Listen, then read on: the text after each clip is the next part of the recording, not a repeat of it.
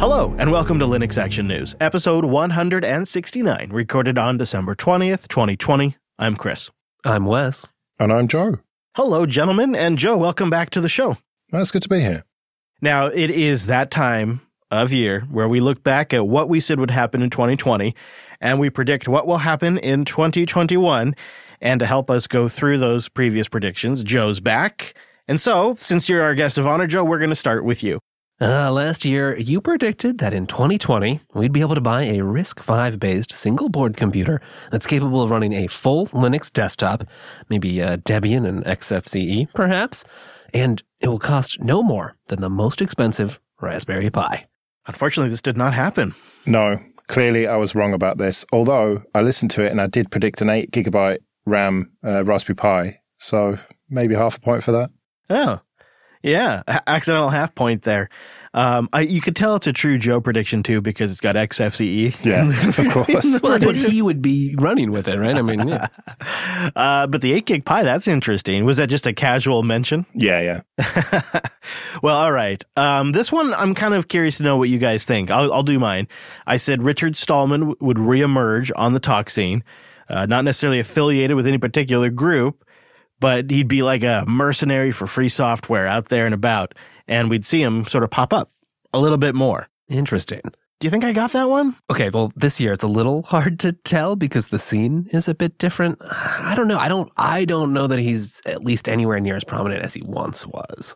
He has done some conferences like EmacsConf 2020. He was there and he did a couple of talks there. One like AMA type thing, which is on YouTube, which I watched the other day. So he's definitely not totally disappeared. He definitely did come back. And that was what we were talking about, was the whole political angle of it, that he'd kind of been cancelled and now he's kind of come back, and there hasn't been as much of a stink about it as I thought there might be. Yeah, that's true. There really hasn't been. I guess I did kind of, although I didn't predict that there would be, I did kind of assume there would be. I think we all did. So I'm kind of getting this one, it sounds like, then? I think also maybe if you look at it as did Richard Stallman totally fade away? The answer is no. And yeah. I think in that spirit, yeah, you get a point. Yeah. All right, well, on to Joe's next prediction. By this time next year, there'll be a license that solves the AWS problem, while still being open source. Now, this is interesting. There's a lot of definitions here, particularly open source and the AWS problem. Do you think you got this one, Joe? Not quite. I think almost. The AWS problem, of course, is that the likes of Amazon are taking open source software and selling it as a service and not contributing financially or even code back to the original projects. And so we had various attempts last year at it, and I think we had a pretty good one this year, which was the Timescale license, which is pretty close, but it's not quite open source. So I don't think I can claim a full point here. Yeah, Timescale does get close, but I don't think it was quite the spirit of it. So I tend to agree there. There still is that overall AWS problem, not fully solved. I guess this next year we'll see what happens. All right, Chris, I think you're up now. All right, so this one, it seemed like everything was in place. There are almost years of little hints leading up to this prediction, and I thought it was going to pop this year. But I don't know if this, I don't think I can make that claim. I said that NVIDIA would show various types of support. Maybe it was code, documentation, developer time, etc., that would enable the Nouveau driver to become really functional, close to fully functional for basic daily driver uses with the NVIDIA graphics card. But it just did not materialize. I even saw rumors and suggestion that certain NVIDIA developers were having conversations with certain Red Hat developers to make some of this work, like on the DL. But nothing I can point to officially and say, yeah, they stepped up and they really enabled the project. Yeah, weren't we expecting some sort of conference talk that ultimately got canceled? But it seemed like this was in the works and I guess just never realized. Yep, there was a talk that was scheduled. There was, if you go back to 2019, there were several announcements about how documentation was going to get delivered. There was a GitHub repo set up and it just all went nowhere. And you got to wonder what happened. And in the meantime, AMD just seems to have refined their strategy on Linux. You know, we had Michael Erbel on recently, and he was talking about what a good year it was for AMD on Linux. And you look at like launch day with the 6800 series, and it's pretty solid on Linux. And then you look over at NVIDIA and they've just really done nothing to improve the experience. They've continued to make their driver, and they continue to refine that. It does perform well if you're willing to jump through the proprietary hoops, of course. Yep. But nothing to really address the fact that AMD and Intel just have it all baked into the Linux kernel now. And that's what I was really hoping to see. Some kind of help and support there that would make this thing more functional. And it just didn't happen. Linode.com/LAN. Go there to get a $100 60-day credit towards your new account, and go there to support the show. Linode is our cloud hosting provider. All of us here on the show, we use Linode for our personal stuff and all of our business stuff. And I like that they're independently owned. You know, that really makes a difference. I trust that they're going to be around for a long time. And they started forever ago in 2003 as one of the first companies in cloud computing. And there's so many little nice features that you don't even really have to worry about. Like, for example, I was setting up a new rig, and I was just sending a ton of data because it was going to be this central node in this mesh network that I was setting up. And so I was just sending a bunch of data to get it all synced up. So when I turned everything on, it would have all of the files. And about 15 minutes into this process, maybe 20 minutes into the process, I get a message from Alex. He says, "What is going on? What are you doing?" Because I had these little threshold alerts set up that were just perfect little reminders that, hey, something's worth checking in on here. Your box is doing something a little unusual. And the number one thing that I know from running servers in production is that is a great way to tell that something is wrong, that somebody has owned your box, something's going on, or you have a process gone haywire, or something's syncing that you didn't expect to sync. These thresholds let you check in on things like CPU or bandwidth transfer in my case. It generates a nice email. It says, hey, you're not in trouble. It's no big deal, but this just meets the threshold which you set, and so we're letting you know that you've exceeded that. And it was really kind of cool because I thought, you know, if we got that on the Matrix server, we'd know something was wrong. That would be a sign that we should go check in on that kind of thing. Or something was going really, really right. It's a party on that Matrix server, which we also host on Linode, of course. So go check them out, because with that $100 credit, you can really build some awesome infrastructure with some great tools around it to really make it run solid for you. So it's stable, it's fast. They have 11 data centers around the world you can choose, whatever's close to you or maybe close to your clients. And of course, that dashboard makes it easy to tie it all together. And unlike entry-level hosting services that lock you into their platform, Linode gives you full backend access to customize and control your server to fit your needs. And they support tools like Kubernetes and Terraform, which great opportunity to learn or great opportunity to plug it into your existing management system. So go to linode.com/LAN. You go there, you get that $100 60-day credit towards the new account, and you support the show. You make it possible for independent media to give away their content for free by going to linode.com/LAN.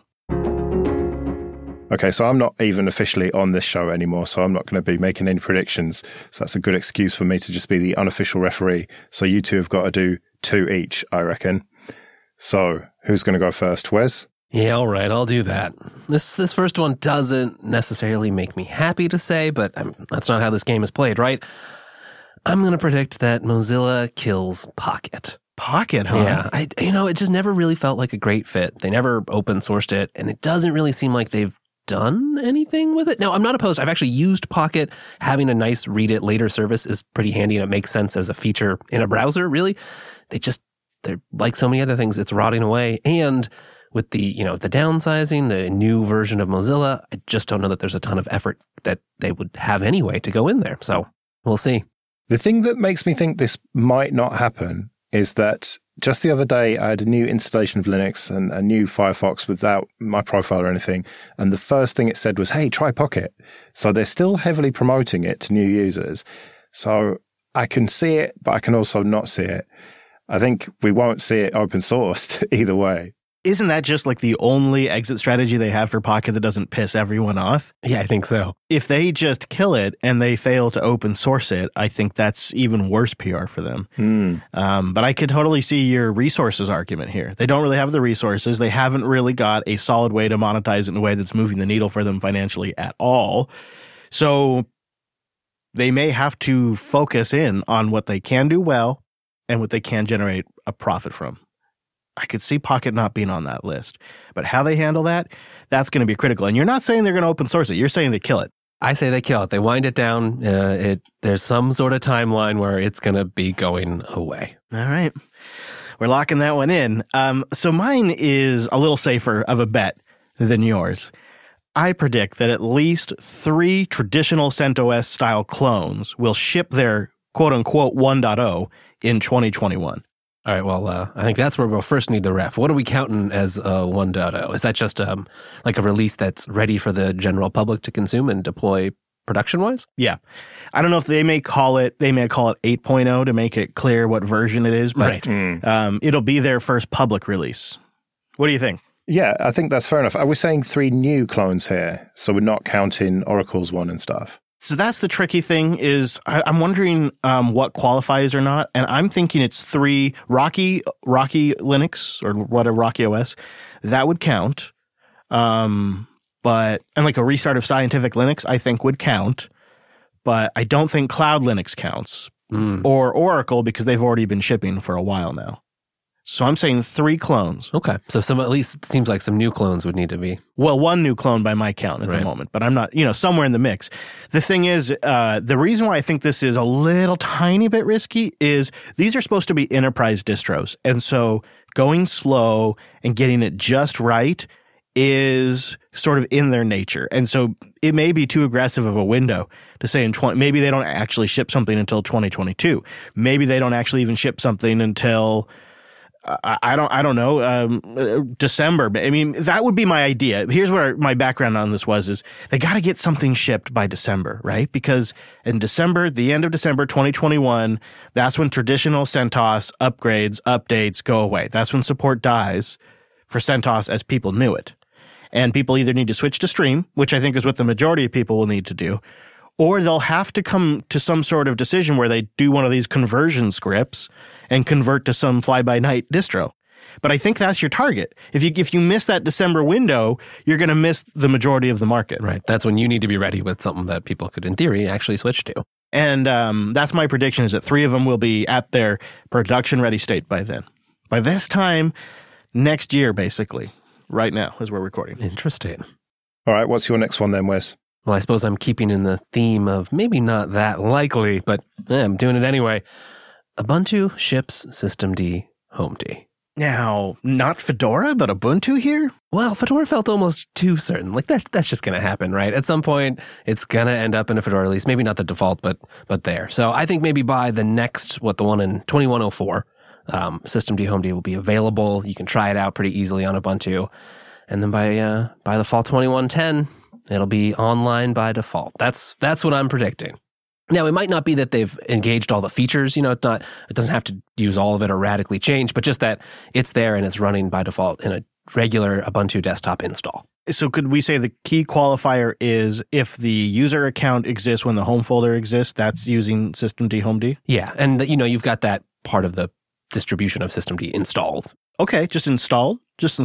Yeah, installed and configured on the system by default. Okay. Yeah, I could definitely see it more likely with Fedora, but if I were Canonical, maybe I'd want to claim a little recognition for being willing to do a little more cutting edge. And so maybe this is something they'd seriously look into and maybe try to figure out if it's shippable before they do the LTS. And that's exactly right. That would be the time. Get it in there before the 2204 LTS that's coming up. Yeah, and they could always pull it. They could put it in 2110, and then if it doesn't work out, pull it and go back to regular home directory for 2204.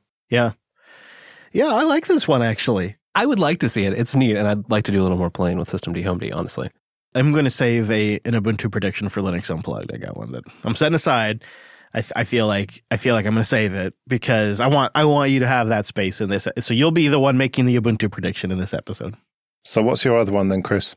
All right, this next one, this one could screw me like the Nouveau driver did, because this is one where I'm reading all the tea leaves. I'm seeing all of the activity leading up to this year, and I predict the Bcache FS will be mainlined in 2021. I would really like to see this, a nice high-performance file system, fantastic for NVMe drives and workstations. When you don't need everything that Btrfs or ZFS can do, but you still want a modern, high-performance, really awesome, well-designed file system, Bcache FS. And it's getting there. It's getting there, but like so many things, that final getting it over the final hump to get it in the kernel can just take forever, like we saw with WireGuard. Yes. I mean, there's a high bar of entry for the kernel, and rightfully so. Yeah, and they've just did another round of reviews for inclusion in October, and it's looking like it's on a good trajectory, but it's by far it's not a sure thing yet. It's not a sure bet yet. I'm almost glad of that, honestly, because with file system development, we don't need that to be rushed. Just take the time, get it right, because I think once it is in the kernel, assuming it makes it there, that's when people will actually really start trying it out. You're not going to compile a module of a file system that you might use that you don't know and isn't trusted, but once it's blessed and actually available by default, yeah, all right, I'm switching. There are still, as Kent Overstreet puts it, the main developer, a few bugs remaining, including, quote, kernel oopses with Z-standard compression, some of the erasure code not being quite stable, but pretty much everything else, replication, compression, checksumming, encryption, all looking really solid. And another good sign that's helping get Bcachefs over the inclusion hump is a veteran file system developer, Dave Chiner, has jumped in to help with testing Bcache. And he's even found a couple of things by throwing it through a dual socket motherboard, which looks at some of these checksums and does a little bit of different behavior than everything on one chip. And he actually uncovered some scalability issues where Bcachefs wasn't quite staying up to snuff as, say, something like XFS is currently doing. And they're working on those things. And I think probably by summer, they're going to have all that stuff wrapped up. So I don't know. I don't know, Wes. We'll see. I don't know if it's going to get included then, but I think by the time we're recording next year, this kind of episode, I really hope to see Bcachefs in the mainline kernel. It may not be shipping in distros yet, but it's going to be upstream. It's going to be mainlined. My next question then is how long after it gets mainline before we've switched the studio? Linux.ting.com. It's the next generation of Ting Mobile, and it's here. I've been a customer for over 8 years, and I can tell you there has never been a better time to try out Ting. And when you go to Linux.ting.com, you get $25 off. It's now the smarter choice for everybody. They have unlimited data plans at $45 a month. Whether you need 2 gigs or 20 gigs, whatever it might be, there's a perfect Ting plan for you now. And they've made some big improvements there, but no need to worry because that's really it. The only thing that's changed is just lower monthly phone bills. You still get access to Ting's award-winning customer service and nationwide LTE and 5G, and you know what else? No contracts. No contracts. No contracts ever. And now Ting Mobile customers can choose from 3 different plans based on your data needs. And you'd be impressed with how much you can get done through the Ting interface. The dashboard takes care of just about everything you'd ever need. I don't understand why the rest of the industry doesn't catch up to where Ting's at. I mean, I'm talking about even porting over and bringing a new device. You can do it all through the website. And pretty much any phone will work with Ting. So just head to linux.ting.com to check your current phone. You create an account. You pick the plan that's right for you, and then like magic, Elves will send you a SIM card that you pop into your phone, and you get activated, and you're going in just a few minutes. And one of the brilliant things about Ting is there's multiple carriers you can choose from, depending on what works best in your area. And that also means that if you need to be mobile, or you need multiple different carriers, or maybe you need to move, you can always pick and choose what's going to work best for you. So go see what it's like to cut your phone bill in half. It's never been easier with Ting. So get started by going to linux.ting.com. This is the next generation of Ting Mobile. It's here, and I'm really impressed with what they've managed to do. And you can get $25 off when you go to linux.ting.com.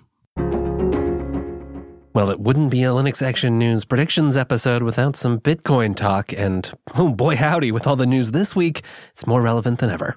Yeah, it's already dropped about $800 since we started recording. Wow. Yeah. Oh, boy. This is a tricky one. So why don't we review what we said would happen? And then we're going to talk about if we can even predict the future, because I think that's a conversation in itself.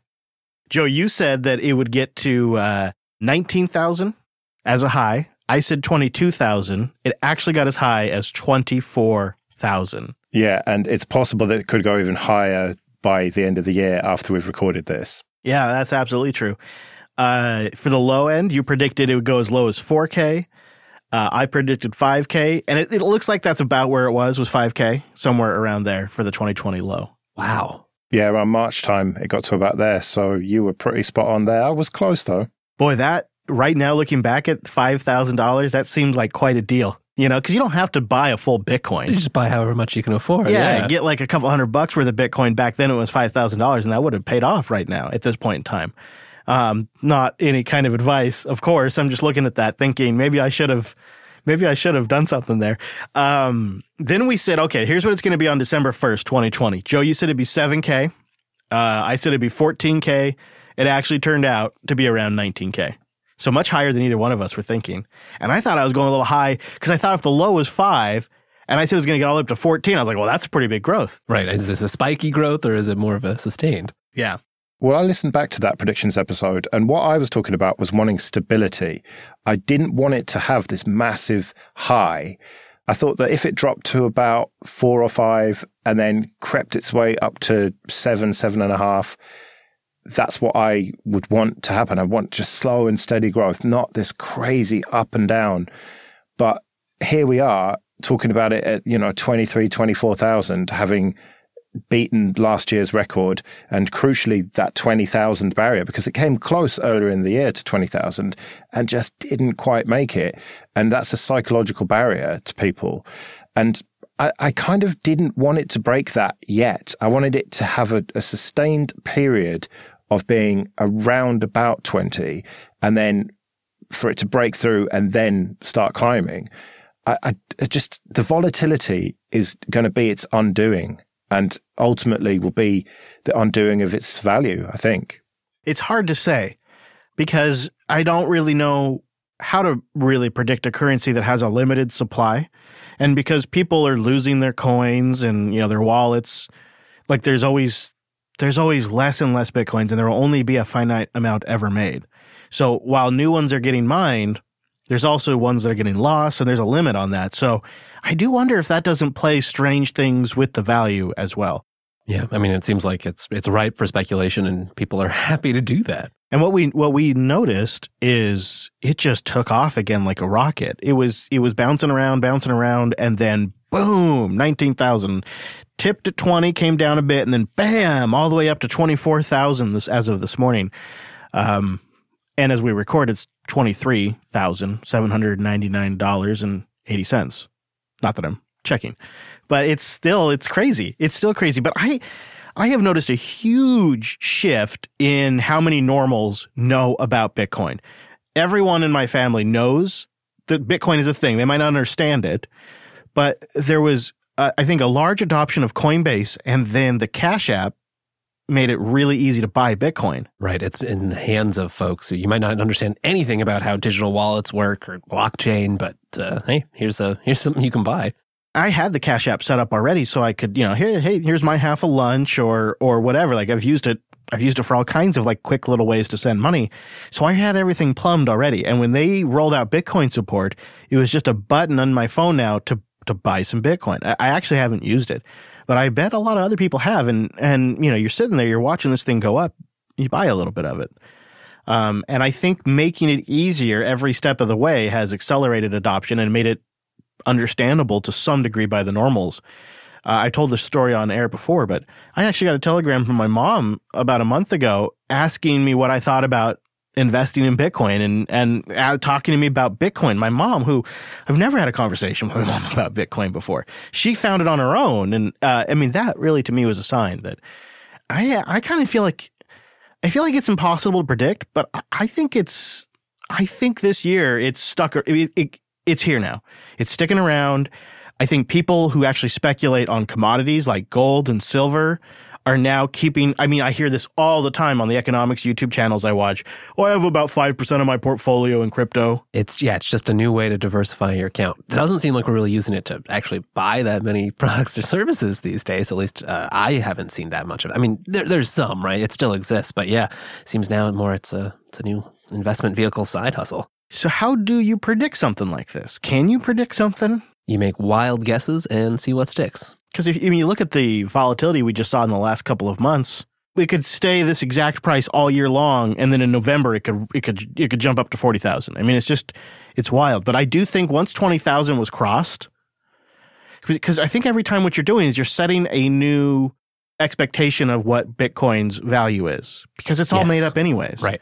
And once you get used to that idea, then you're more comfortable paying that for it, and that's part of how that gets established. And the longer it stays at these higher prices, the more that becomes the new floor. Like it just never goes below a certain amount now, and it ultimately ends up higher than where it so when it crashes, it usually rebounds over time higher than when it originally crashed. So I can't make a prediction here, but I feel like we're going to look back at 24,000 and think it was quaint. I guess you're telling us to buy. I just think it's reached that point where it's not going away. It's nature, the blockchain, the fact that it's open source, the fact that there's all these applications being built on top of it. And now that it's so commonly known, it's becoming easier and more accessible for the normals. I think it's, unless a government like the size of the United States just decided to try to shut it down as much as possible, it's not going away. You're right. People aren't buying goods with it. But a lot of people are also storing silver. And, you think about it, when people buy gold and silver, some of them are not even they don't actually own the metal, right? They're buying rights to the metal that's stored somewhere else. Elsewhere, right. What's the difference? At least one could be cryptographically proven. Well, I started to get people asking me about this when it was approaching 20,000 again. And should I buy or not? And my advice to anyone would always be only invest what you can afford to lose. And this is a long-term investment if you are going to do it. But I said to them back in late November, early December, if it breaks the 20,000 barrier, then it's going to go to the moon, essentially. If we can break that psychological barrier, which we now have, and we're at 23, 24-ish, I think it's going to go a lot higher over the next year. So if you've got money to lose and to risk and to bet, essentially, then you could do worse, I think. Well, now that we're all just looking at the ticker, it's time to wrap this episode up. But go to linuxactionnews.com/subscribe for all the ways to get new episodes. And linuxactionnews.com/contact for ways to get in touch. And check out my show, Late Night Linux, latenightlinux.com, if you want to hear more from me. We'll be back next Monday with our weekly take on the latest Linux and open source news. Thanks for joining us, and we will see you next week. See you later.